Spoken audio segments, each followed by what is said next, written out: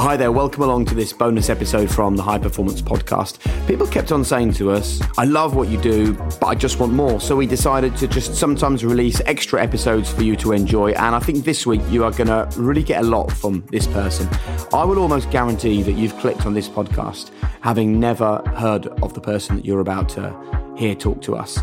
But I really want you to go into this with an open mind and realise that being high performance doesn't just mean being high profile.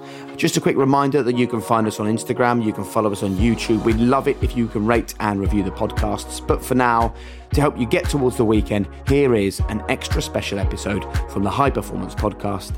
Enjoy.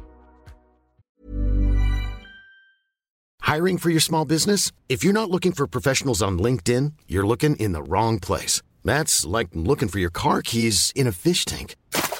LinkedIn helps you hire professionals you can't find anywhere else, even those who aren't actively searching for a new job but might be open to the perfect role. In a given month, over 70% of LinkedIn users don't even visit other leading job sites. So start looking in the right place. With LinkedIn, you can hire professionals like a professional. Post your free job on linkedin.com/people today. Jewelry isn't a gift you give just once. It's a way to remind your loved one of a beautiful moment every time they see it. Blue Nile can help you find the gift that says how you feel and says it beautifully, with expert guidance and a wide assortment of jewelry of the highest quality at the best price. Go to BlueNile.com and experience the convenience of shopping Blue Nile, the original online jeweler since 1999. That's BlueNile.com to find the perfect jewelry gift for any occasion. BlueNile.com. Quality sleep is essential. That's why the Sleep Number Smart Bed is designed for your ever-evolving sleep needs. Need a bed that's firmer or softer on either side? Helps you sleep at a comfortable temperature? Sleep Number Smart Beds let you individualize your comfort, so you sleep better together. J.D. Power ranks Sleep Number number 1 in customer satisfaction with mattresses purchased in-store. And now, save 50% on the Sleep Number Limited Edition Smart Bed for a limited time. For J.D. Power 2023 award information, visit jdpower.com/awards. Only at a Sleep Number store or sleepnumber.com.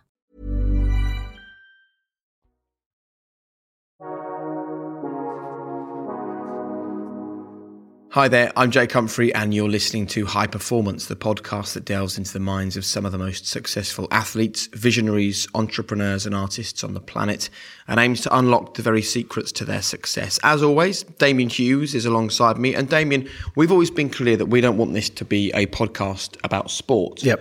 And I think today's guest is a great mix of someone who has experience of business, yet was brave enough, and bravery is a recurring theme on our podcast, yet brave enough to walk away from that to focus on a career in the music industry, which is in some ways similar to sport in that it's high achieving, it's unforgiving, it's relenting. Yeah, I'm really excited about this. I love this idea of reinvention, just some like having the courage to say I'm on one particular pathway and I want to choose a different pathway. So I'm really excited about exploring that leap into the unknown and what it takes to do that. Right, let's leap in then and understand a bit more about a lady who has bravery at the absolute heart of her decision making. She left college because it was frustrating. She walked away from a great career in finance because it didn't suit her. She then put her own money and all her energy into a music talent management business, with one of her artists recently getting 4 Grammy nominations. Welcome to the podcast, Charlie Pierce. Charlie, nice to have you with us. Thank you very much for having me. Well, it's great to meet you. Let's start then, as we always do, with the question of what is high performance? What do you consider it to be? I've had to think quite a lot about this because, and on the way here today, I re-listened to the podcast with Holly Tucker because I really, really enjoyed that. And, you know, she kicked off by saying, I don't really know because I don't view myself as a high performance individual.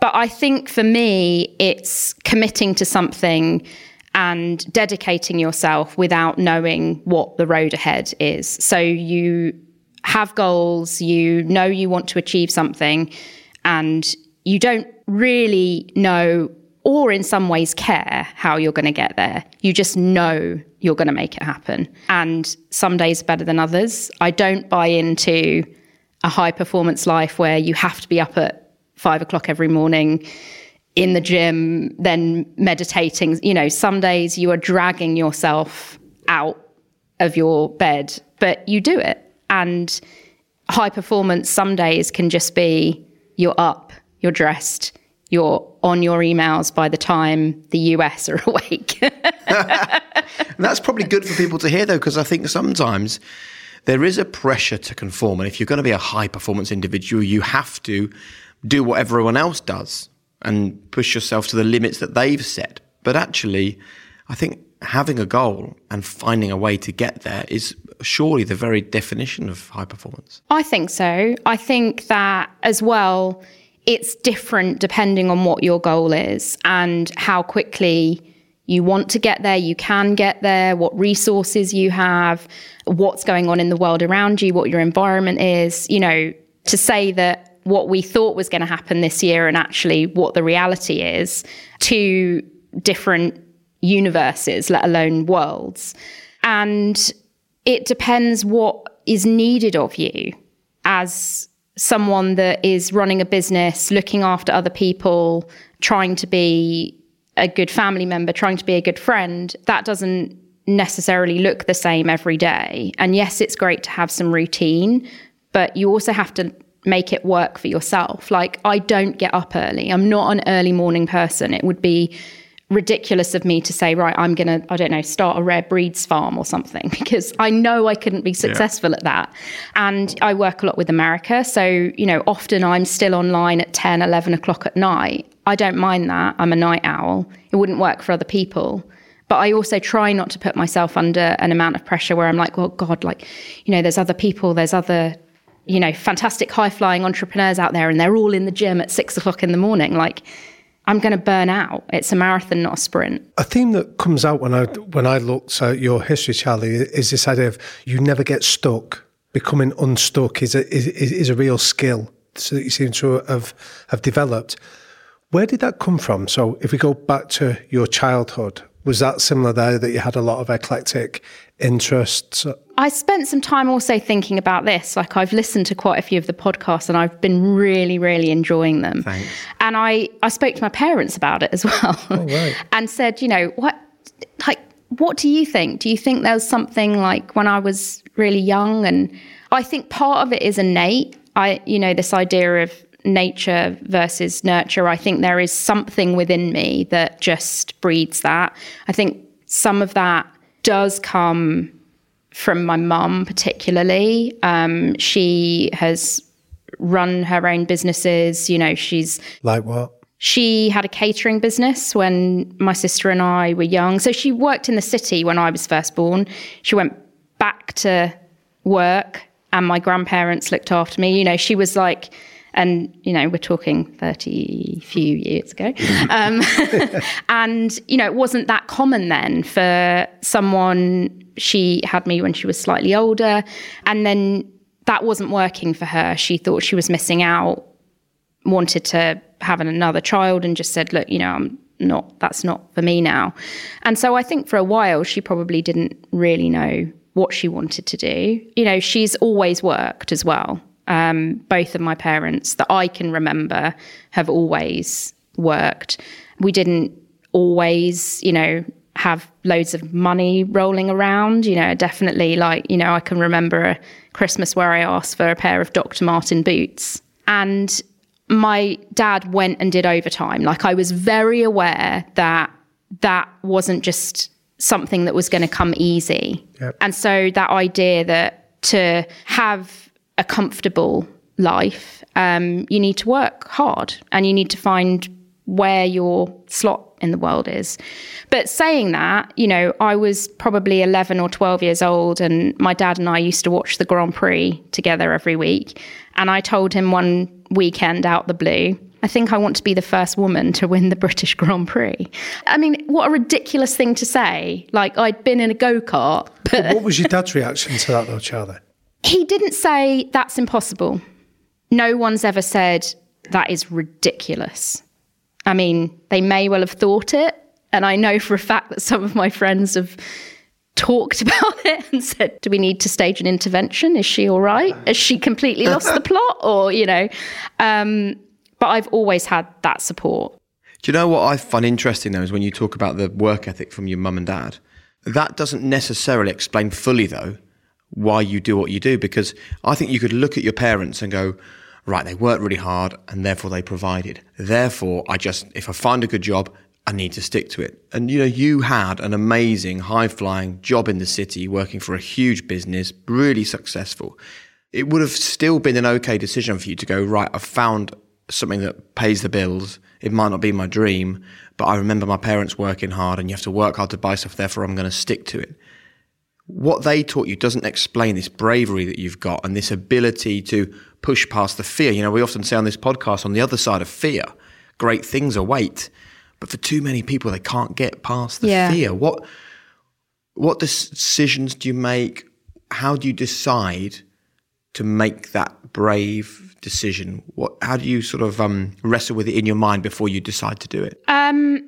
I think specifically for me, in the position that I was in, I worked for 2 large American organisations. Would you explain for listeners what you were doing as well then, Charlotte? Yeah, sure. So when I left finance, I was working for Goldman Sachs Asset Management, so part of a much larger organisation. But I was effectively doing a lot of what I do now, but for financial products, so distribution, relationship management. It was a really great environment for a person who fitted into it, I would say, and I had some really great experiences and I met some wonderful individuals.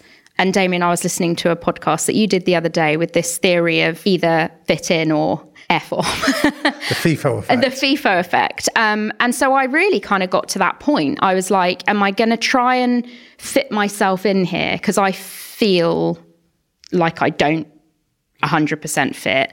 And you're right. I could have just molded myself into that environment. And I don't know how long that would have lasted. I think that there's some people who can do that and they can just say, I'm going to do the hours that I need to do. I'm going to clock in and clock out and my work is my work and that's it.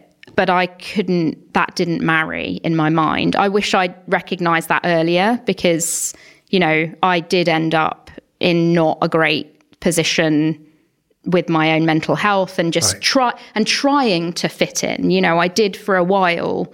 I was really like, and was I'm going to make this happen. happen. Of your mental health issues, the workplace?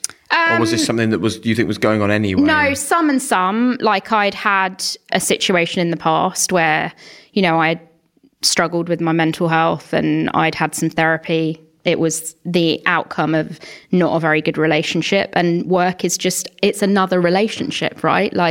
There were many things that I tried to employ from that previous assistance that I'd had in the workplace, and I just couldn't make it work. And I think it is a fantastic organisation, and I had some really, really great time there before I kind of came to this realisation. But there will be people listening to this, Charlotte, that are also working in fantastic organisations and doing jobs that they enjoy and living a life that is highly tolerable. Yeah. But they don't make the decision that you did, that they still choose to turn that voice in their head down and just focus on just the grind and getting through it. Apart from the pain of mental health issues that you suffered, what was the flip side of having the courage to go and pursue a different dream? I guess in some ways, and some of your previous guests have spoken about this, you have to hit the bottom before you can bounce back up. And in a way, I personally felt like I didn't really have a lot to lose. Like I felt a bit of a failure that I hadn't been able to make that environment sustainable or work for me. And so going out and doing something on my own, I was like, well, it can't feel like this does. So, why not? Why not just jump in? But the answer to that is that you've got a healthy paycheck every month. You've got a mortgage to pay. You've got responsibilities. You've got a car loan that you need to pay back. That's the reason a lot of people say, well, why not do that? That's the why not. How did you override those concerns that you were facing the same as everyone else? I was on my own. I had a mortgage and, I had a lifestyle, certainly, that I was very used to, that there have been periods in the last 5.5 years where it has not felt like the lifestyle that I had previously. You traded one for the other, but we'll get on to that. Exactly. I honestly don't know.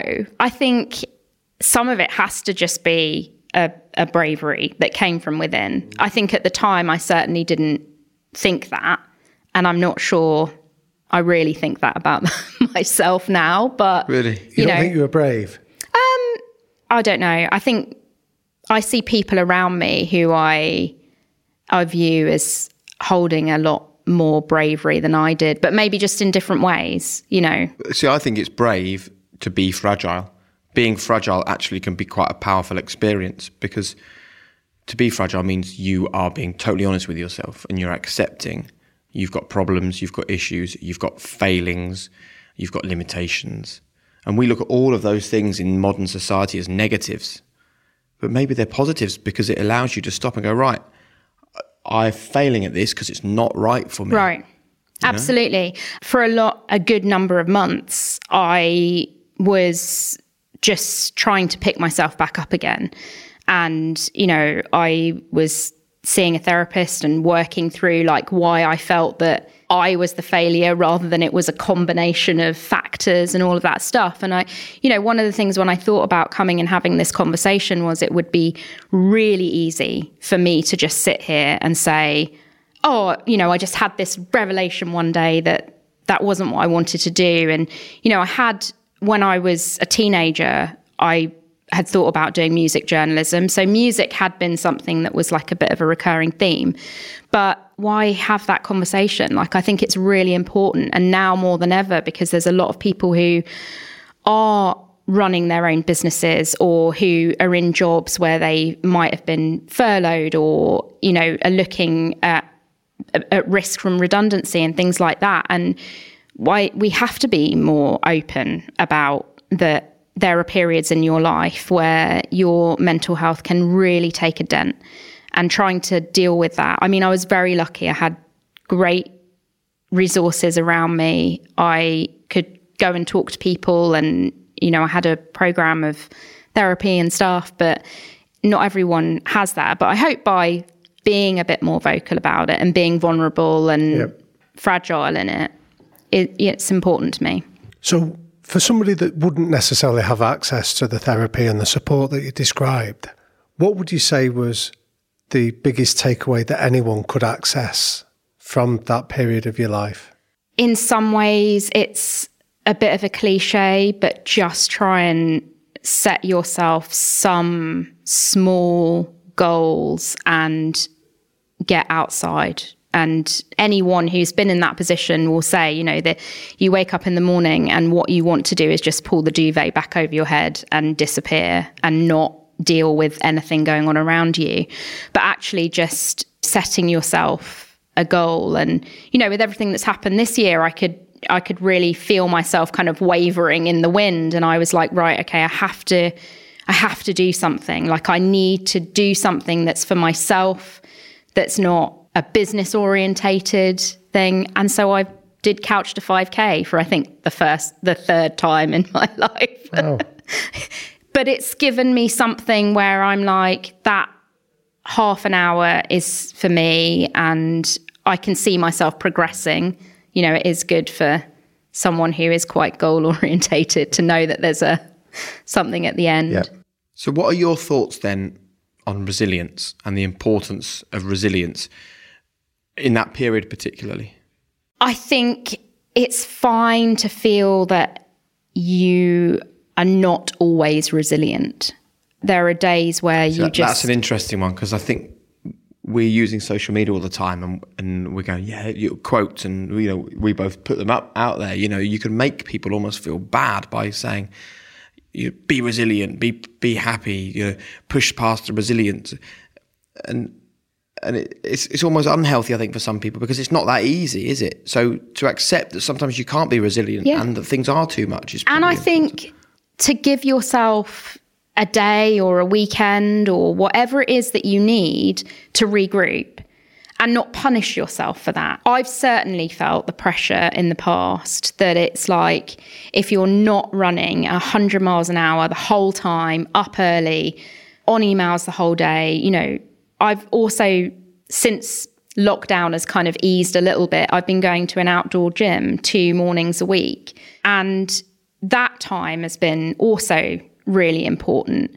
But I had to really kind of allow myself to do that. It's what many people would deem within working hours. It's not so much for me because it's all shifted down in the day. But it would be very easy to say I'm too busy to do that. But you have to be forgiving of yourself, and you have to build resilience in order to be useful to other people. You know, I manage 2 musicians. It would do them no service at all if I, this year, were to not look after myself in the time that I need. How do you build resilience then for people that are struggling with that?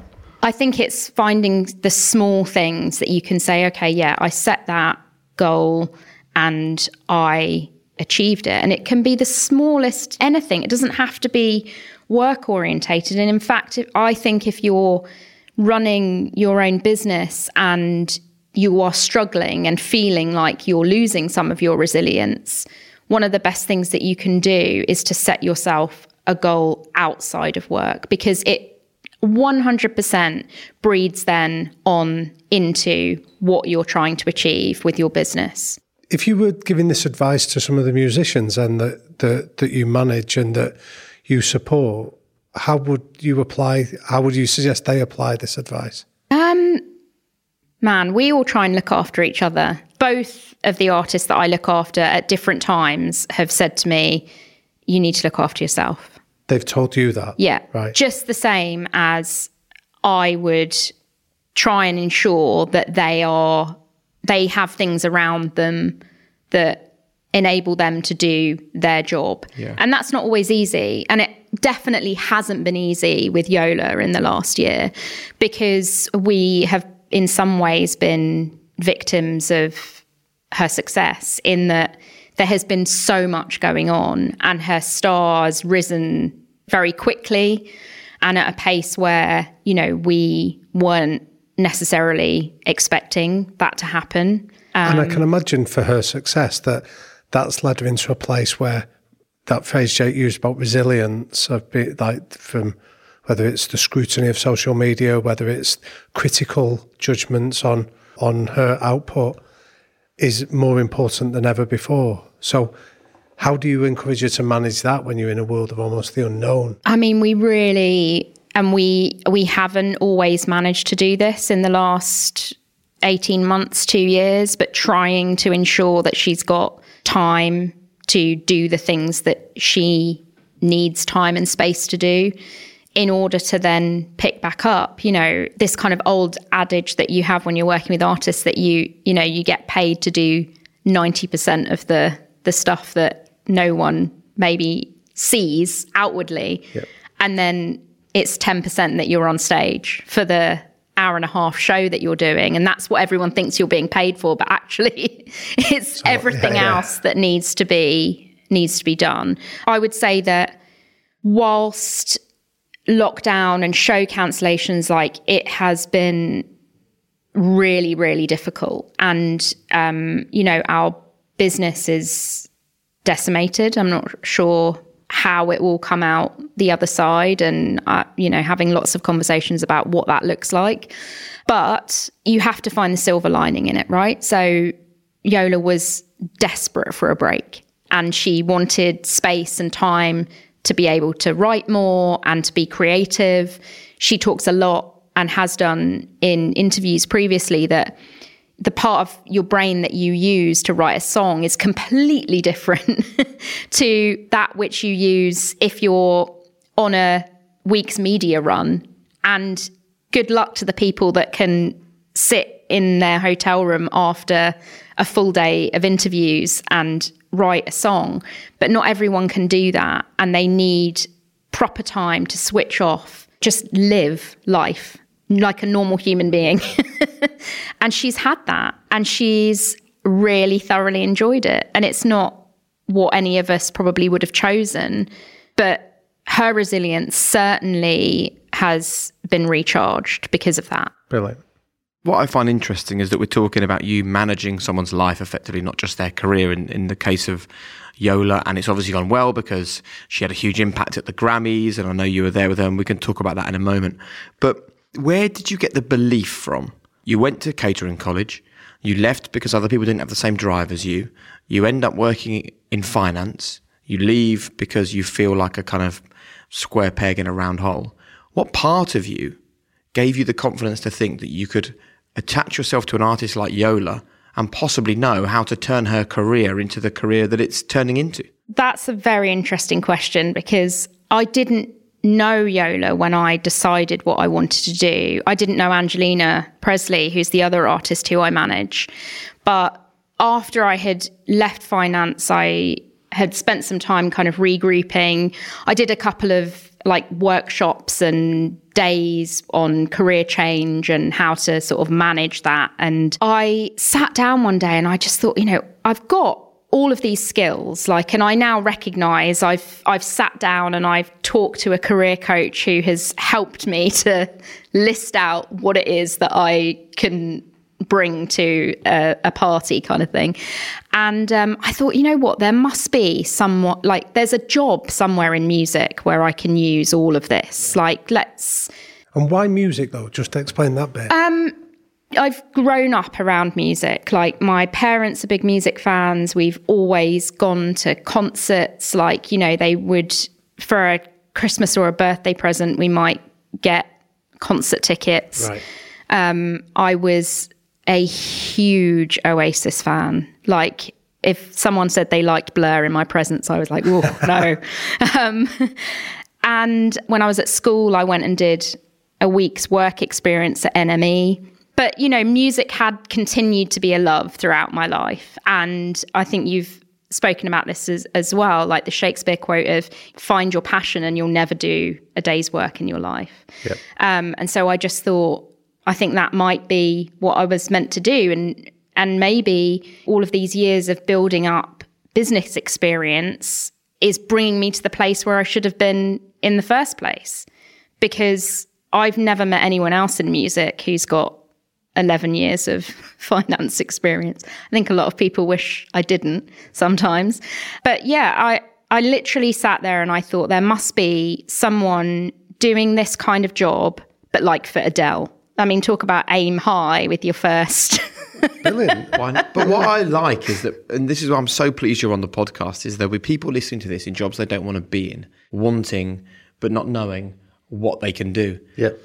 And what they often do is overlook their passions because they think, well, that's not a job, is it? I just love music. I can't get a job in the music industry. Whereas you were clever enough and then resilient enough and brave enough and hardworking enough and, risk-taking enough to go, well, I'm just going to make my passion my job. And I think that's such a strong message for so many people because there was nothing, take this in the way it's intended, there was nothing special about you. You didn't have £10 million in the bank to go and do this. You didn't have amazing contacts in the music industry that no one else had. You didn't have an opportunity that other people haven't got.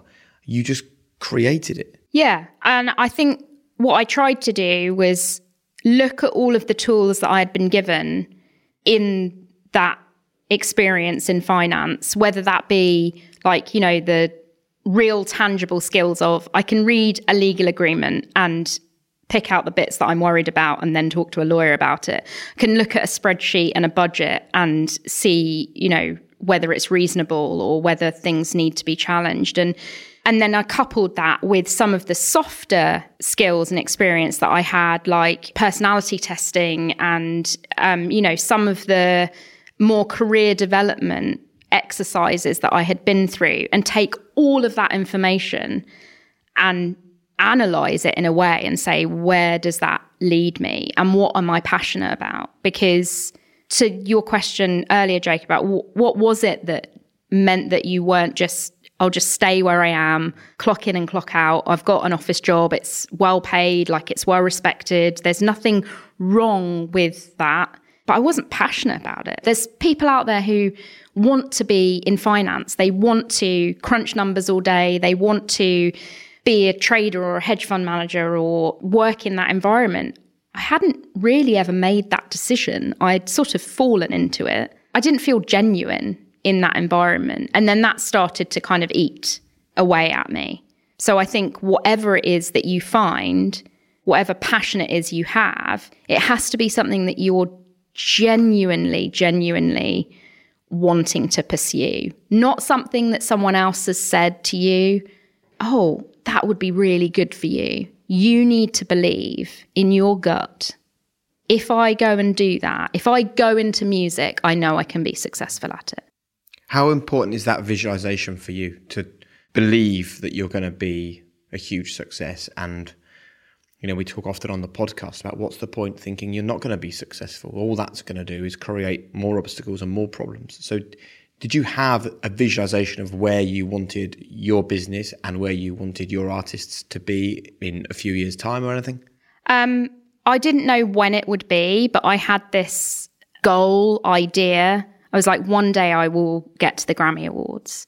And that's not to say that that is everything. I wouldn't want to kind of give the idea that that's like the only important thing, because actually working with artists who are creating art that you like, getting first mixes back of songs, like there's nothing, I just cannot, the excitement of being part of that process and being given the opportunity to be a part of then enabling people to hear it, like that's the most important thing.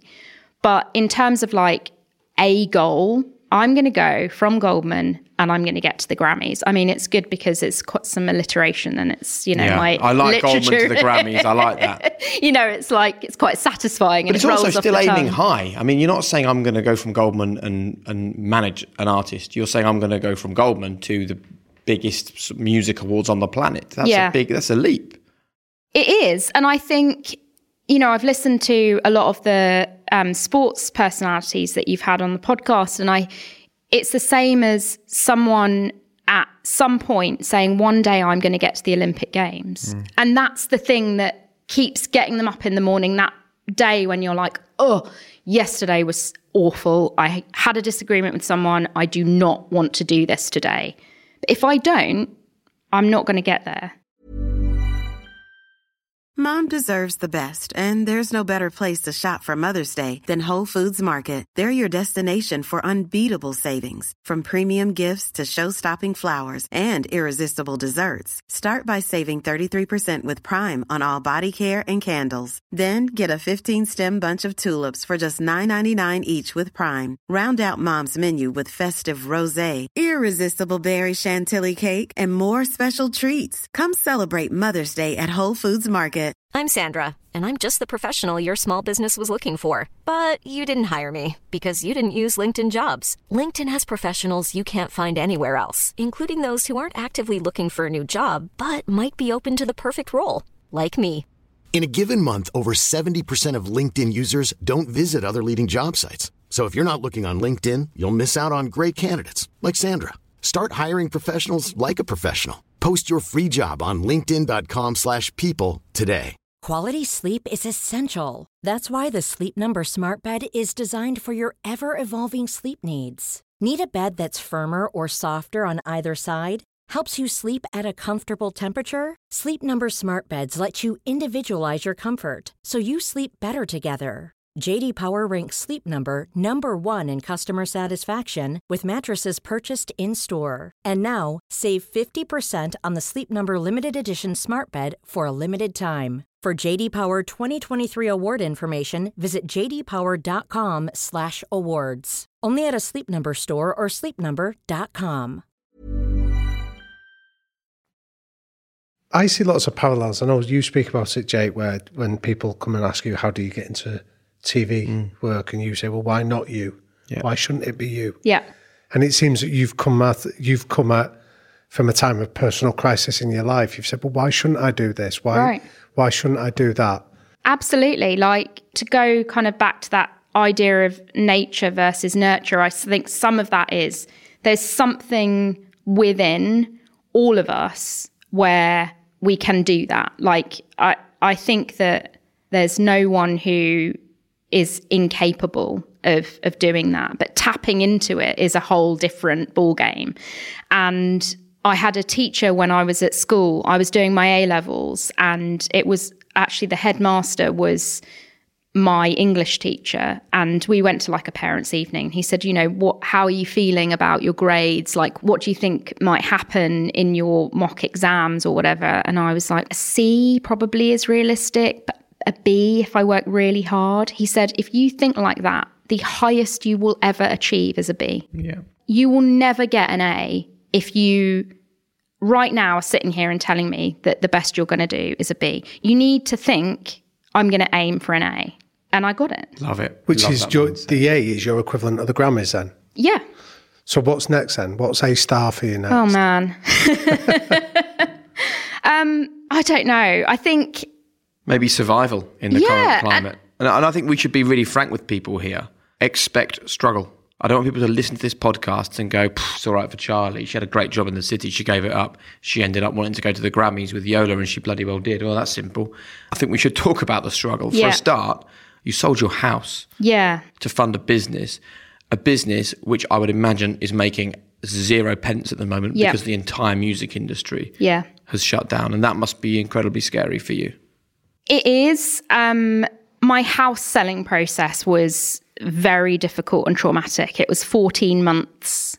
And at one point I thought, I'm going to end up losing the house and I will lose all of the equity in it. The only way you could set this business up was to sell the house. Were you totally dependent? Yeah. Right. I mean, wow. I had set the business up a little bit before that with a small amount of money that I had. But I knew that in order to play in the kind of stratosphere that I wanted to be in, I needed to be able to, in some way, fund myself. And any business, 3 to 5 years before you are really cooking on gas. And I had worked really hard to buy that flat. I absolutely loved it. If I could have picked it up anywhere in the world and taken it with me, I would have done. But I also, that's where all my money had sat. Like, I'd bought it on my own, and, you know, I was the only one that I had to look after. And I thought, right, well, if I sell it, I've got some money there that I can, and I kind of needed it to sell when I made that decision rather than 16 months later. So in the interim, I had borrowed money from family, friends, godparents. Like, I was racked up on credit cards. Like, you know, I was really all in. And the day that I got an email to say that the First Lady was walking away from the sale, I absolutely crumbled to the point where I came down the stairs. I was staying with my parents, and I came down the stairs and my mum thought that someone had died. She was like, what is wrong? And I was inconsolable. And that day I had to go and meet Yola's new record label for the first time. And I was like, how am I going to do this? I don't know how I'm going to pick myself up and have this meeting and talk about stuff which is really, really important. But also in this moment, I couldn't really care less about what a marketing plan might look like, because I'm about to lose everything. Like, I don't know where the next mortgage payment is going to come from. So we're kind of screwed at this point. And I text Yola and I text her lawyer, Luke, who I was having the meeting with. And I just text them and I said, please just don't ask me how I am or what's happened. I'll talk to you about it afterwards, but I need to just go in and do this meeting. And I had to just redo my makeup. Game face. Absolutely. Game face in the meeting. And then afterwards went for a couple of strong gin and tonics, I think. Brilliant. Wow. But it has been a struggle, you know. And that's important to tell people that, I think, you know. Absolutely. And this year, all of that money has been invested into my business and kept me alive and going. And, you know, it's a lot to travel. It's an expensive industry. I mean, you don't have overheads in as much as, like, you know, I don't have a shop or stock. But in order to do my job, I need to be able to book flights and stay in hotels and sustain myself away from home.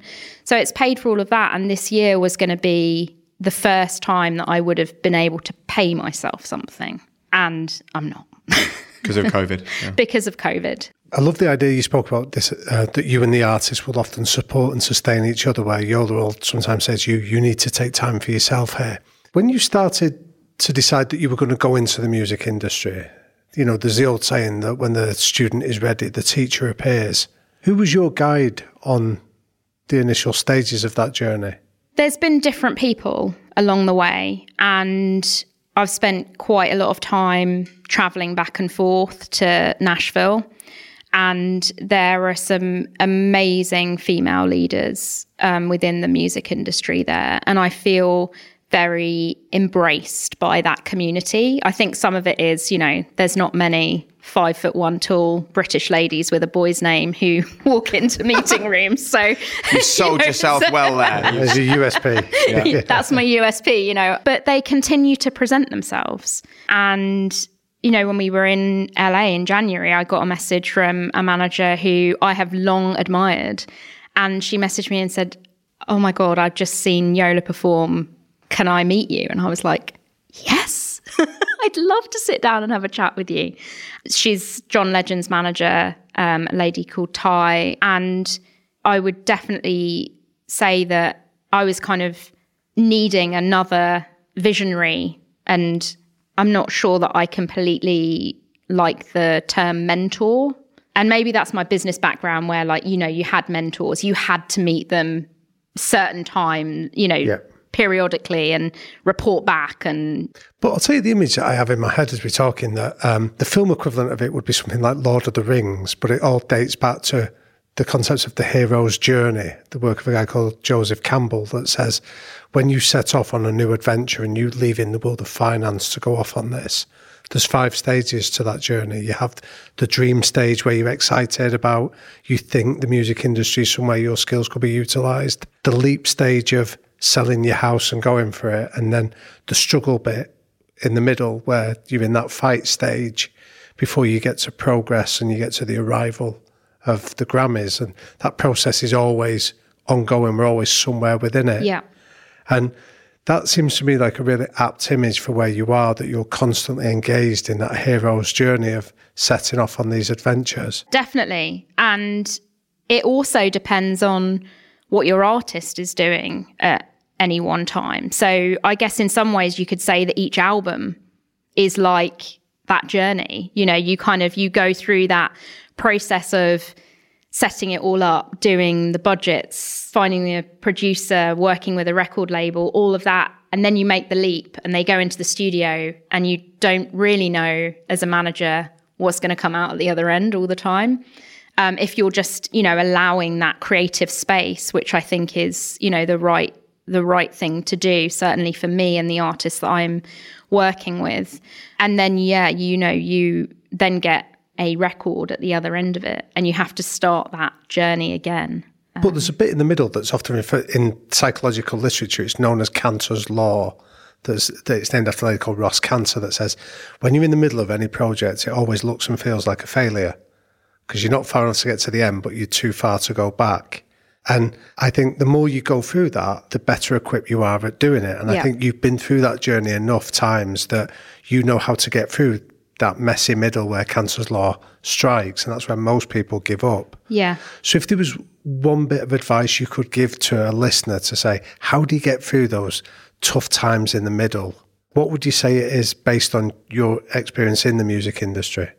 I think it's probably different for different people. Yep. I shared a quote on Instagram the other day, which is I love it. It's an Eleanor Roosevelt quote. She said, being a woman is like being a tea bag. You don't know how strong you are until you're put in hot water. And it's those moments that make you. The realization that we were in Texas with a tour bus with a weekend of shows planned and then coming off stage and someone going, sorry, not today. I'm working out with a tour manager how to get everyone back to Nashville with the bus. In those moments, it's like crisis management. And I think that some people can be fazed by that. Other people just dig in. And you have to just get on with it. And you're not always going to get it right. That's the other thing. You have to be prepared that in those moments, like this year, we won't get everything right. You know, we will have said yes to some things that, might have been a bit too early, and we might have said no to other things that ultimately would have paid off. You have to then regroup and say, oh, actually, maybe we should have done that. How is your relationship with failure? I think you've spoken about it on the podcast before. It's where you learn. I don't want to be in an environment where no one will accept failure. You have to say, okay, that didn't work that time. I don't necessarily view something as a failure that other people might view as a failure. I would. Well, if you're always learning, then you, by definition, never fail. It's an opportunity to say, okay, we're not going to do it like that again. And I'm glad that it's happened now, because if it happened in 4 years' time, it would have made a way bigger storm. So I'm glad that I had that experience. And I think, having the ability to say, I'm okay with that. If I hadn't have felt that I had failed in finance, I wouldn't be doing what I'm doing now. At the time, I mean, it was awful. I wouldn't wish feeling like that on my worst enemy. But now, with the benefit of hindsight, I'm like, well, it's not going to be that bad again. Why not? Let's go and do it. I think that you are the epitome of a high-performance life, because I think that all of the things that we talk about, whether it is taking a risk and not sitting in the comfy chair, whether it is dealing with failure and struggle when it comes your way, whether it's making the leap in the first place when the time might not feel right because the time never feels right, whether it is taking great personal risk and selling your own house to set up a business, all of those things are high performance. But also, if your mindset is right, all of those are things that anyone can do if they're brave enough. So do you believe that anyone can live a high performance life? I think that everyone can. I don't think that everyone necessarily should or would enjoy it. Right. Why? What are the elements that they might not enjoy? I mean, it's an unknown. It's like riding a roller coaster with a blindfold whilst trying to spin plates. Yeah. That's what you have to, like, I spend a lot of time trying to wrangle something that is in some ways uncontrollable. Like this year, we had the whole year mapped out. We knew, we were like patting ourselves on the back. Like, that's obviously not going to happen now, given that, we're not earning any money. There's still loads of work to do. But if we become too focused on that and wound up in, well, what's the point? What we've got to do is say, right, what can we do to be ready as soon as this picks back up again? How can we use the time to best arm ourselves for that? What are the things that we might be able to do and look at which could bring in some revenue? But we're still in the storm at the moment. I think it's important as well to take time to say, do you know what? I'm gutted. I'm really disappointed. Like, what was supposed to happen this year to our business hasn't happened. And you've spoken a lot about fault versus responsibility. Like, none of this is any of our faults. Like, we couldn't have done anything any different to bring any kind of different outcome. But actually, in doing that, I felt like that's what I needed to do. And I came out the other end and I was like, okay, it's not what it was. I'm okay. Like, I have processed that I am disappointed, and I'm responsible for making sure that 2020 isn't a complete write-off. I think you are an absolute inspiration, and I think your mindset is almost like your suit of armour, and I think it's such a great listen for people who perhaps for a long time have been verging on making the leap, making the big decision, but it doesn't feel like the time is right. And the message from you is loud and clear. The time will never be right. The struggle will always be there. The sacrifice will be never ending. But it's better to do that than half live your life doing something that you don't want to do. So thank you so much for sharing with us. Thank you very much. We always finish with our quick fire questions. Yeah. Here we go then. The 3 non-negotiable behaviours that anyone who's hanging around with Charlie Pierce has to buy into. Number 1 is empathy and emotional intelligence. Like, my whole business is people, whether it's the artists I manage, whether it's other people within the industry. Damien, you shared something on your Instagram this morning that really hit home about character. The John Wooden quote. Yeah. So, you know, your character is everything. And, you know, I spent a long time in an environment where I was told that perception is reality. And I'm like, no, like what someone else thinks of me doesn't really matter, but how I deal with other individuals and my character, and therefore those around me, is incredibly important. I think relentless perseverance and ambition. Like, I don't want to work with people who are just like, you know, it might be all right. It's you're like, all in or you're not in at all. Exactly. Yeah. You've got to be all in. And then open-minded optimism. What advice would you give a teenage Charlie just starting out? I wish I'd had more confidence. Like, it took me a long time to feel comfortable in my own skin. And when I was at university, I joined the Officers Training Corps, and, you know, that really gave me some leadership experience that, I mean, otherwise I don't think I would be doing any of this, because I just wouldn't have been able to stand up in front of people, walk into a room and have a conversation like that. So it definitely gave me some self-belief. But I think I'd also say, like, you know, you will find your path, and it might not feel at the time that you're on the most direct route, but ultimately, once you get on the right path, you will have all the skills that you need to be successful. And I'm often asked, do you ever regret doing, you know, having your career in finance? Absolutely not. I don't want to regret anything. I think everything that you've been through teaches you a lesson. I gained skills that arguably other managers don't have, or they have to pick up along the way. Like, you'll find your way in the end. Just persevere and stick with it. How important is legacy to you? I think legacy for me is actually what you do day to day to make a difference in the world. So, you know, finding ways to use your skills or the position that you're in order to make a difference. So in early March, I was out in Nashville, and there were some really horrendous tornadoes that hit the city and the surrounding areas. And I heard the sirens go off, and I was like, oh, these flipping sirens, like, they've gone off before while I've been there, and it's been kind of a bit of a false alarm. And it turns out that it was not a false alarm. And actually it was, I mean, parts of the city were absolutely devastated. And my friend who I was staying with, we were fine, but I got a phone call from Angelina, who I manage. Well, I think I had texted her and said, are you all right? And she called me and said, can you please come and pick me up and evacuate me, because we've got trees down, we've got no power.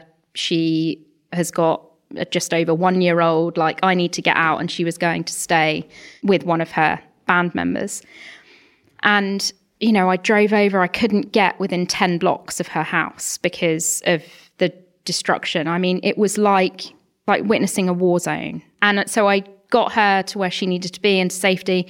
And I got back in the car and I phoned up Yola's agent, and I was like, Johnny, like, can we do something? Like, I know this has just happened, but, like, can we organise a night? Like, there's going to be people in town whose shows are cancelled and this, that and the other. Can we put something together? And he was like, yeah, absolutely, come to the office. So at 2:00 that day, I arrived at his office with my laptop, and we just started calling people.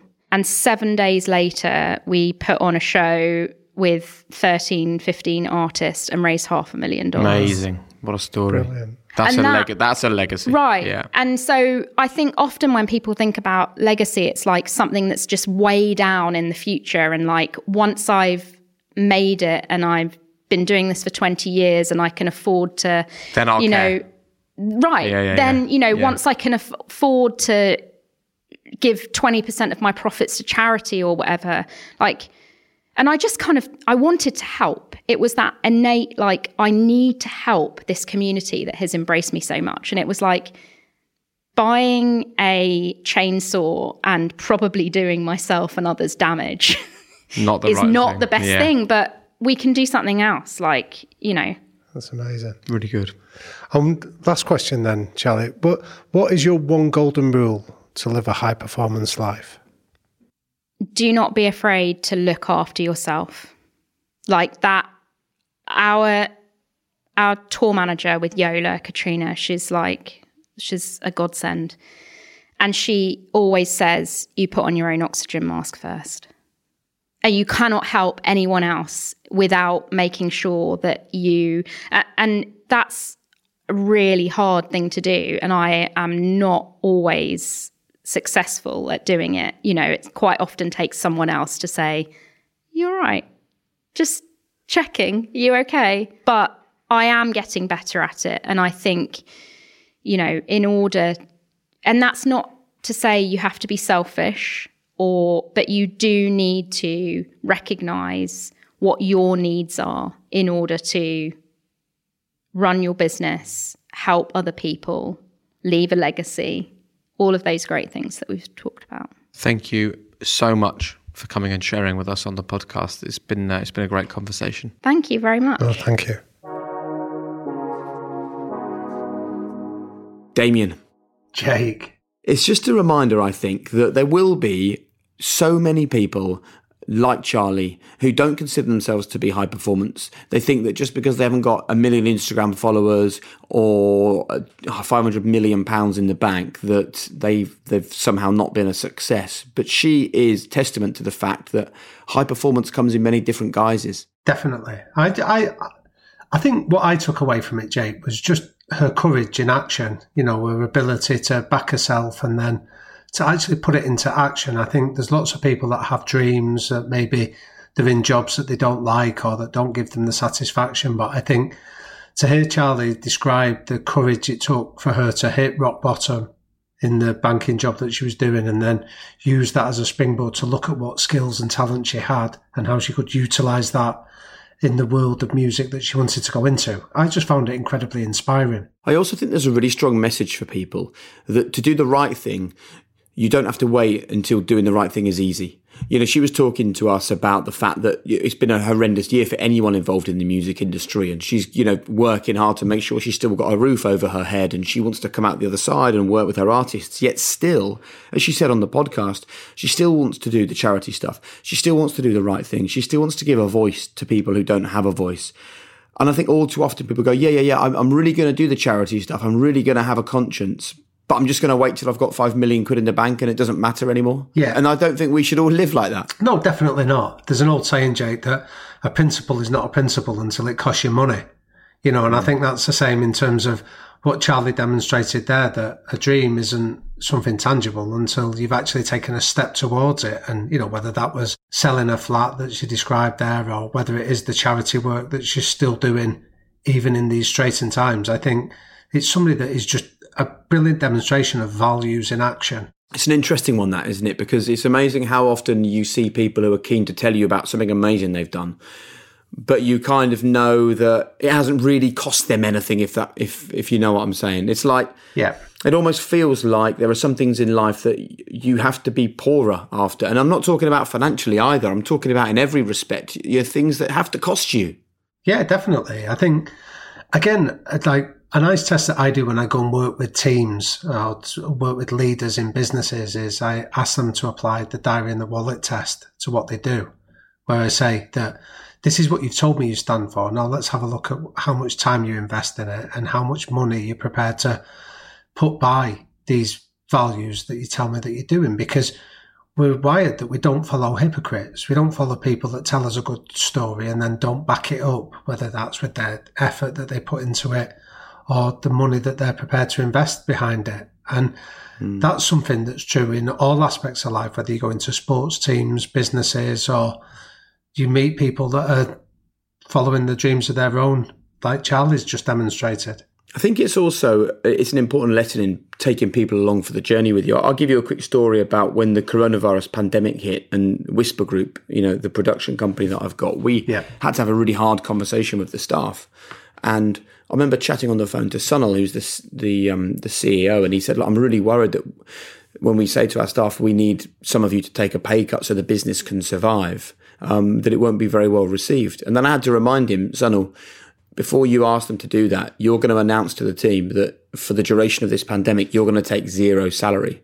And by the way, he doesn't have millions of pounds in the bank. That genuinely hits him in the pocket. But he said to the staff, every penny I earn, I'm not going to take.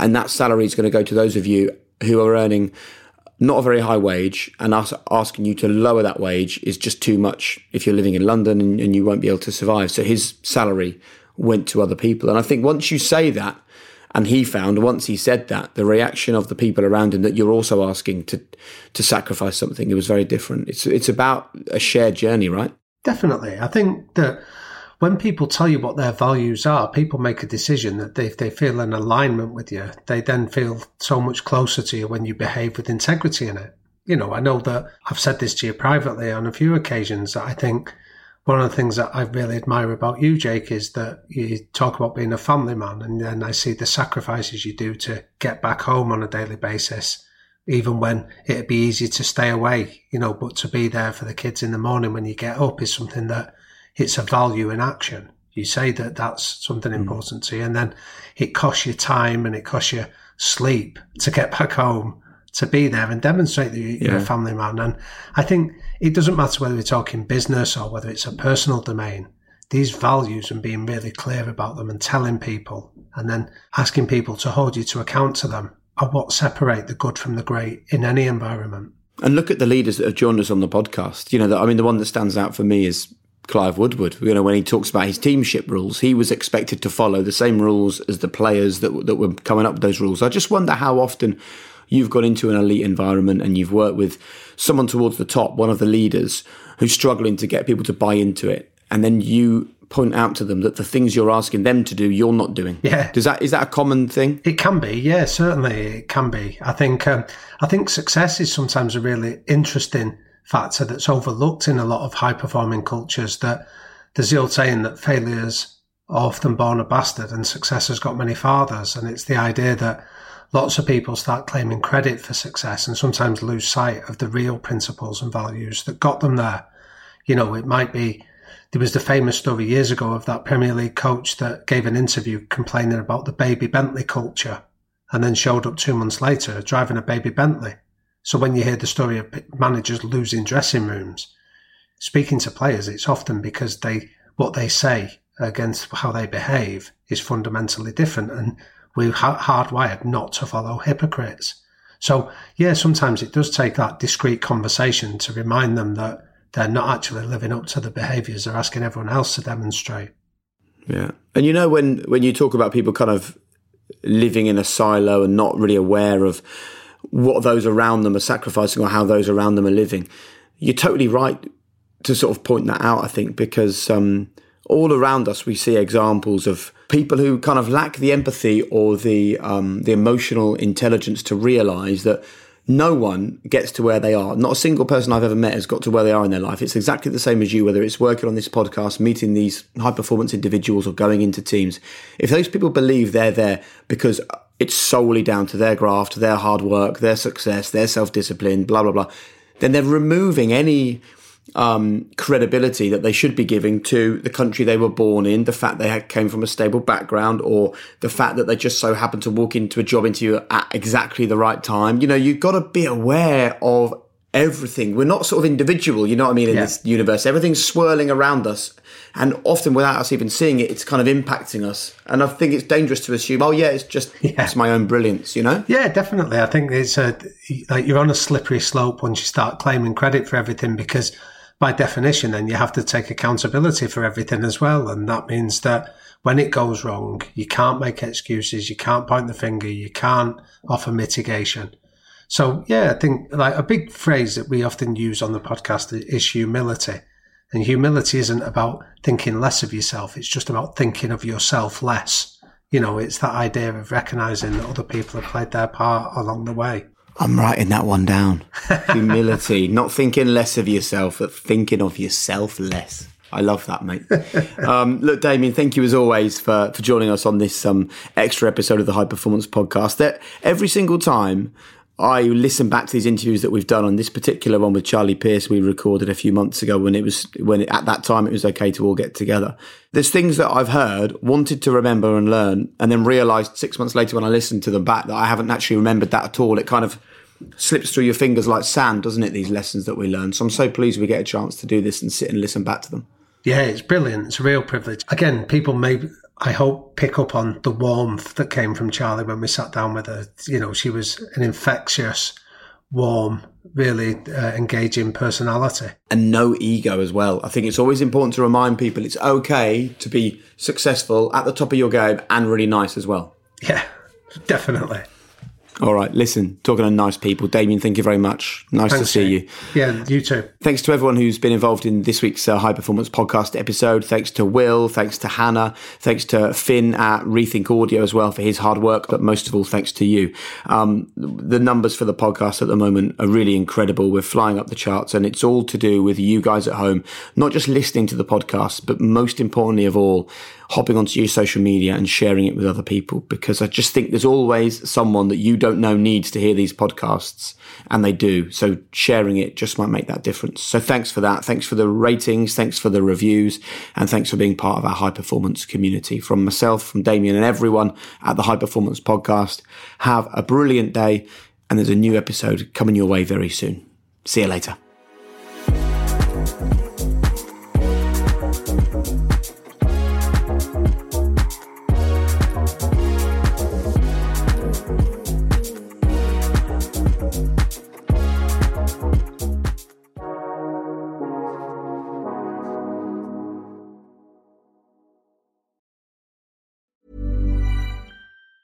Mom deserves the best, and there's no better place to shop for Mother's Day than Whole Foods Market. They're your destination for unbeatable savings, from premium gifts to show-stopping flowers and irresistible desserts. Start by saving 33% with Prime on all body care and candles. Then get a 15-stem bunch of tulips for just $9.99 each with Prime. Round out Mom's menu with festive rosé, irresistible berry chantilly cake, and more special treats. Come celebrate Mother's Day at Whole Foods Market. Even on a budget, quality is non-negotiable. That's why Quince is the place to score high-end essentials at 50 to 80% less than similar brands. Get your hands on buttery soft cashmere sweaters from just $60, Italian leather jackets, and so much more.